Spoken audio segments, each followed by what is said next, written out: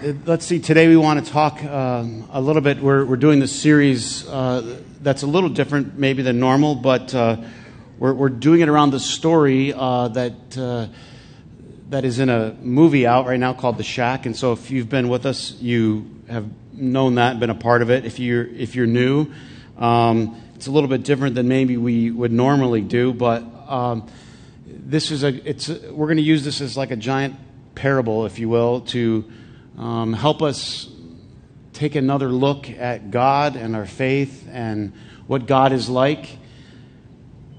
I hope that for everyone, it'll give you an opportunity to take a step back and sort of reassess the situation.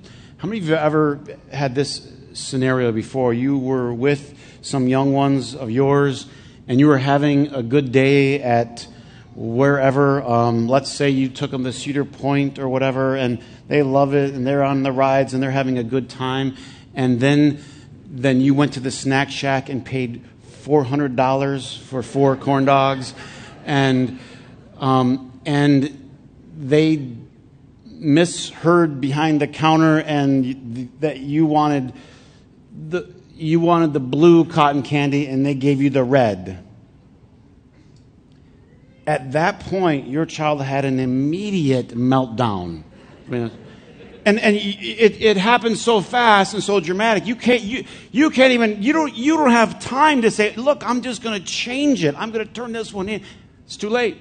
How many know it's too late? The whole day is now. Everything is ruined. The universe is falling. The moon will no longer come out at night.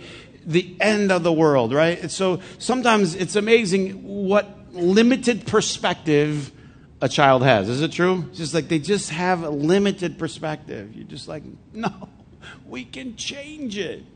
No, the day's ruined. Here's the thing. The Bible teaches us, right? Paul writes in 1 Corinthians, right now, go figure, ready? Right now, we think like children. This is not a compliment. And we what? Reason like children. What was Paul trying to say?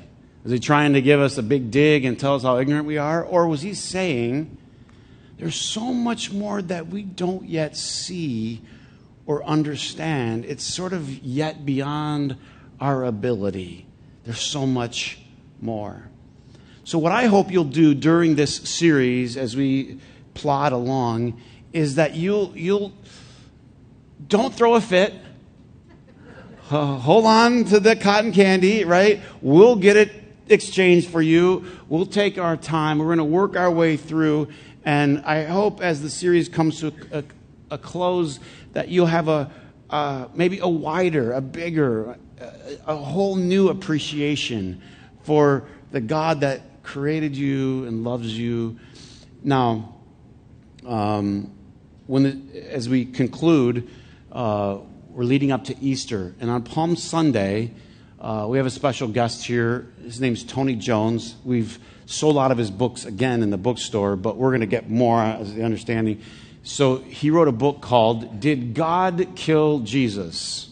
Did God Kill Jesus? Because Palm Sunday will start Passion Week, where we will start to think about the week that led to the crucifixion of Christ. And it's sort of a thought-provoking question. Why did Jesus die anyway? And maybe many people grew up with the idea that, yeah, it was God. He has to. Certain things he has to do. And I don't want to spoil that Sunday, but you can't miss Palm Sunday, and you won't want to miss the interview that we do with Tony Jones. Today, the story is our main character is a guy named Mac, and he's had deep wounds in his life. I'm going to describe 2 of them primarily. One we would call like a father wound or a parent wound. And because of these wounds, he is walking around in life with a lot of pain. I think one of the reasons that this book sold so well was because people could find themselves in this story. People walk around life with a lot of pain at times. his pain came from, first of all, his childhood, and then later in life he experiences the greatest tragedy probably that any of us could ever imagine, and that would be the kidnapping and the loss of his daughter. And so he has this pain. And this pain starts to affect him deeply. It starts to throw him into a depression. And then the pain not only affects him, but it spills out into the people around him, the people that he loves. And he starts to sort of ruin the things that are around him, the things that he actually loves the most because of his own pain, because he hasn't processed or figured it out. And he gets a note in the mailbox that says, "Come meet me at the shack." Now, the shack is the place where he sees they had last spotted, last traced his daughter's body. So it was a place of unbelievable pain. In other words, the shack was the place you wanted to avoid at all costs. Brought up too many bad things. So he gets this random note in the mailbox from Papa or God and says, "Meet me at the shack." In other words, meet me in the place of your pain. And then the story goes on, and it's about a weekend that he spends at this shack with God the Father, God the Son, and the Holy Spirit. One of the scenes, Mac is trying to process his pain. He's trying to sort of figure it out. And he ends up out in a boat. And I want to show you just a slice of it now, and then we'll dive into the message.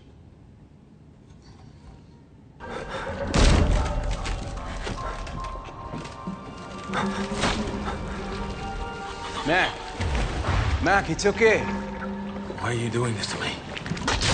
This isn't me. You told me to come out here. Mac, this is happening inside you. You're letting it consume you, and you don't have to. Just take a deep breath and listen to my voice. So it's on the water, and the water is coming in, and the interesting part about this little exchange in the movie is he's hearing the voice of Jesus, and the voice of Jesus is saying to him, "This is happening, what? Inside your head." Anybody ever got in your own head? All right. So this is for all of us, because if you didn't raise your hand, you lied. So anyway, I'm counting you in. You ever got in your own head? I'll give you one more chance. What do we say when you're getting in your own head? You're making up a story. You're developing something in your own mind. You're processing how your conversation with the boss is going to go, and you haven't even had it yet. You've already cussed at him in your head. You've already counter-argued. In other words, we've all done this. And we start to process and imagine, and all these things are going on, and they're based on our fear. And this is what's really, really important about this. Much of our fear is imagined, right? Much of our fear is imagined, and much of it is based on something that's happened in the past. So we are holding on to the past, and we are now placing that in our, what? In our future. But it's not often even real. Last week I got to go out to hang out with my cousin in Colorado. We went snowboarding.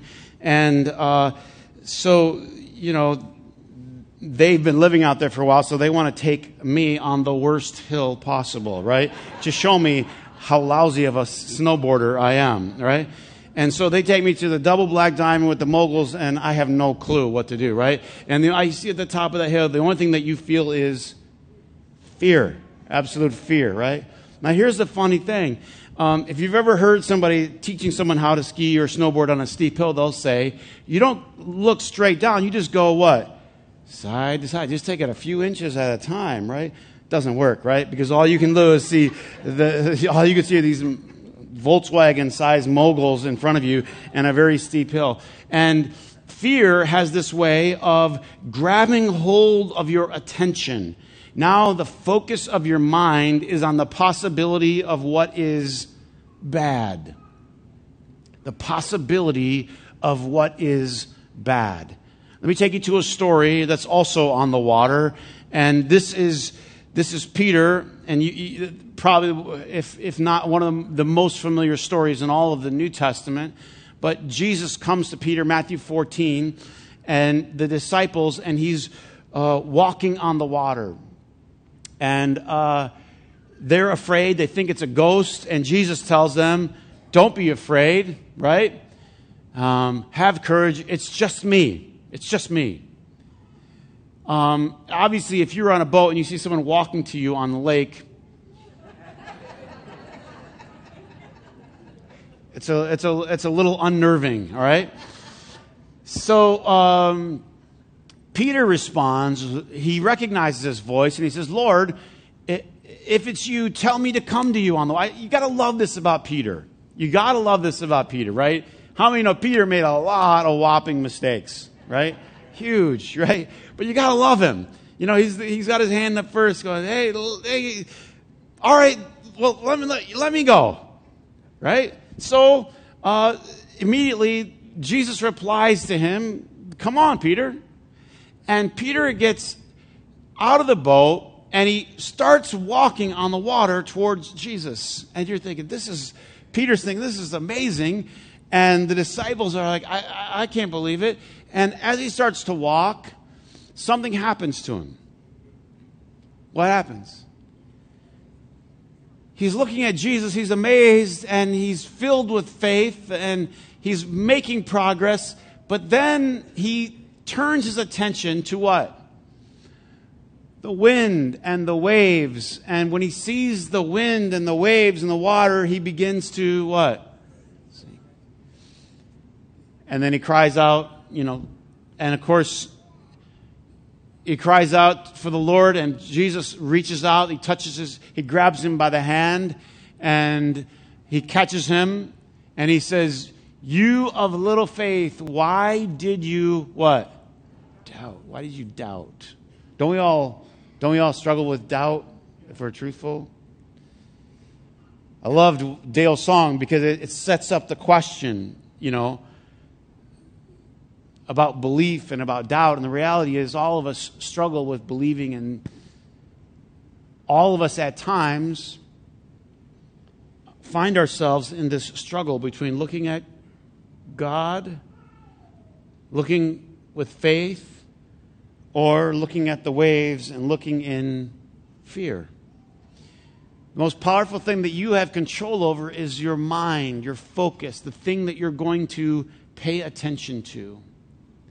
And if you choose, you can focus on the wind and the waves. It always produces what? Doubt. If you want to, you can focus on God, which produces faith. The choice is always yours. You don't get to choose if there are wind or waves. That's not what you get to choose. You don't get to choose if there's a storm. How many know that to be true? If we were honest, wouldn't most of us just go smooth? Give me smooth sailing. Let's be truthful. Isn't that what we pray for?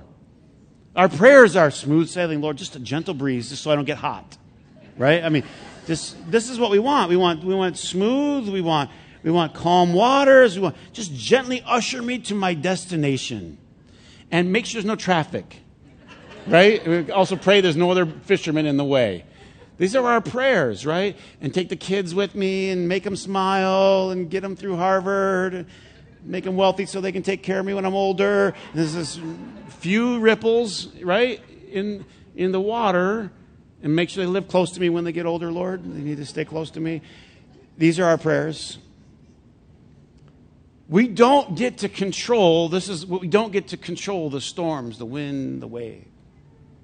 What we get to control is what we choose to focus on. At any time, this is so important, at any time is Jesus ever in danger of drowning? No. At any time, no matter how big the storm would rage, this is never a worry to him. So what we have to do, this is so important, what we have to do is we have to make a fundamental decision in our life. And it's not, can I just say this? It's not a one-time decision. I wish it was. Don't you? Don't you wish it was like, oh, I just became a believer. Now I always believe and I never doubt. No, we have to make this decision over and over and over again in life when things happen, and that is, am I going to focus on the wind and the waves, or am I going to focus on the Savior? And so when life starts to happen, the pain that you and I have experienced at some point in our past starts to creep its way into our mind and gets us to thinking, yep, here it goes again. It's going to be terrible. It's going to be awful. And it gets into our head. Imagination, think about this. God gives you the gift of an imagination. It's a very unique gift. Right? Right now, some of you are imagining, when is this sermon going to be over? This is your imagination. Some of you are imagining what you're going to have for lunch. You're imagining, right? Well, this is true. I mean, this is true, right? You have the ability. This is a unique gift. But if you don't use this gift carefully, you can use your imagination, right, to take you into really, really, really dark, difficult places. So processing the things that have happened in your life is such an important thing. And this is a big part of the story that Mac has to deal with. I call it the noise. The noise that comes into your head. Anybody get noise in your head? You're going along and you're working, you're focused, and all of a sudden these really negative thoughts. And those are the time when you have to make a decision. Am I going to entertain them? I mean, literally, some of you like get out napkins and you just, oh yeah, let's go there. Or do you have to say, I will choose to focus my mind, and I will choose to focus my attention on the goodness of God that's in my life. Now, here is something that as we prepare for communion, I want you to think about. The setup to the story of Jesus going to the cross sort of starts to ramp up in the garden. And if you're not a Bible reader, or you're not familiar with the whole story, Jesus has come into the city of Jerusalem with his disciples, and they've had supper together, which we are going to partake of an extended version of at the end of the service today. And after the supper, they go to a familiar place where Jesus prayed with the disciples, and they're in this garden right outside the city of Jerusalem. And as Jesus is there with the disciples, it's late at night. There's a sense of foreboding. There's a sense amongst Jesus and the disciples that this is close to the end. And Jesus just sort of withdraws from the group to pray. Now, here's the thing I want you to remember. This is the toughest part. Jesus being fully human, but God. But fully human. He's not any part unhuman. This is what's so important. There's not any part of him that's unhuman. He's completely human. If you, as a human, know the end is near, and not only that you know the end is near, but you know the end is going to be near. And let's just be honest. When we talk about it, people talk about it, or they joke about it. Like when they go, they want to go quick. How many? Like when it happens, I just want to go in my sleep, or I just want to, right? These are the things we talk about. Is it true? Do we have these conversations? The Romans perfected a torturing device we know as the cross. They perfected it. They perfected a device to torture people, to make their death as painful and slow and public as possible. There's a group of people that worked on perfecting a technique, and that was to kill somebody in the most painful, slow, debilitating way possible. Jesus is seeing this in his future, and he begins to pray. Are you with me? Many of us have our own garden moments where we see something in the future. So for as much as I say, live in the moment, live in the moment, live in the moment, right? And that's good advice. It's the way that you should live. All of us have these times where it's like, yes, but I'm going to get a report in a couple of days. Yes, but this is on the clock. This is in the calendar 2 days from now. I'm not an idiot, Chris, right? Jesus knows something's on the calendar. And what does he do? He prays. And the scripture says he prays as it were, a sweat, drops of blood, the agony of his prayer. And here was the prayer. Here was the prayer. Father, if it's possible, let this suffering pass from me. Honest prayer. Heartfelt prayer. Truthful prayer. A prayer that all of us would have prayed. Is it true? Let's do this another way. But he goes on and he says, yet not my will, but what? Your will be done. I think if this prayer could become part of our DNA, to know that, yes, we're going to ask, yes, we're going to request, yes, it's only human, and we have to pray that way, but to add to our prayer, not my will, but what? Your will be done. It was Jesus' garden moment where he had to shift the focus, right? Shift the focus from the wind and the waves, from the fear, from the swords and the soldiers to his Father. Something powerful and something profound happens in our life when we shift from fear-based living to what? Faith-based living. You remember The Gladiator, right? Oh, if you haven't watched The Gladiator, then just get out. I mean, you remember, right? So it's at the end. Okay. Well, it's at the end. All right. It's at the end,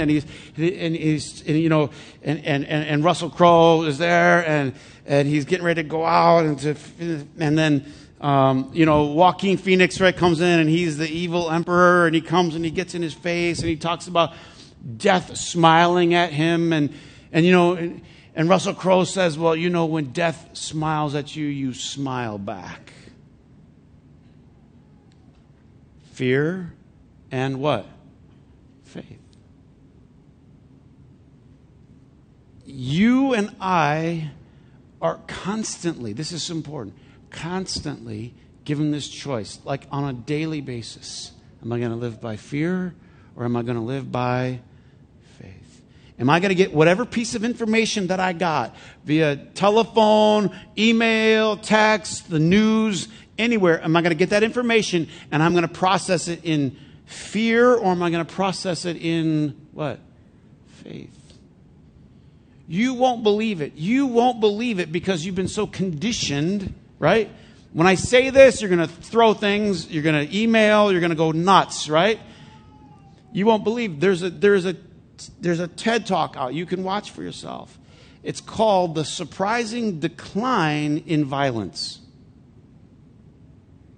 I know you're already mad. Some of you are already mad. You want there to be more violence. Some of you, no, you've been so conditioned. You want to believe That it's all going to hell in a handbasket. These are the things we've heard. It's so terrible now. It's so terrible now. How many times have you heard this? It's all going to... And this guy goes back and documents, does the actual work. Historical work to show that the violence is going like this. Some of you don't believe me. You want to throw things. Why are you mad? Why don't you want to believe the good? Isn't that funny? Some of you are wrestling so much right now.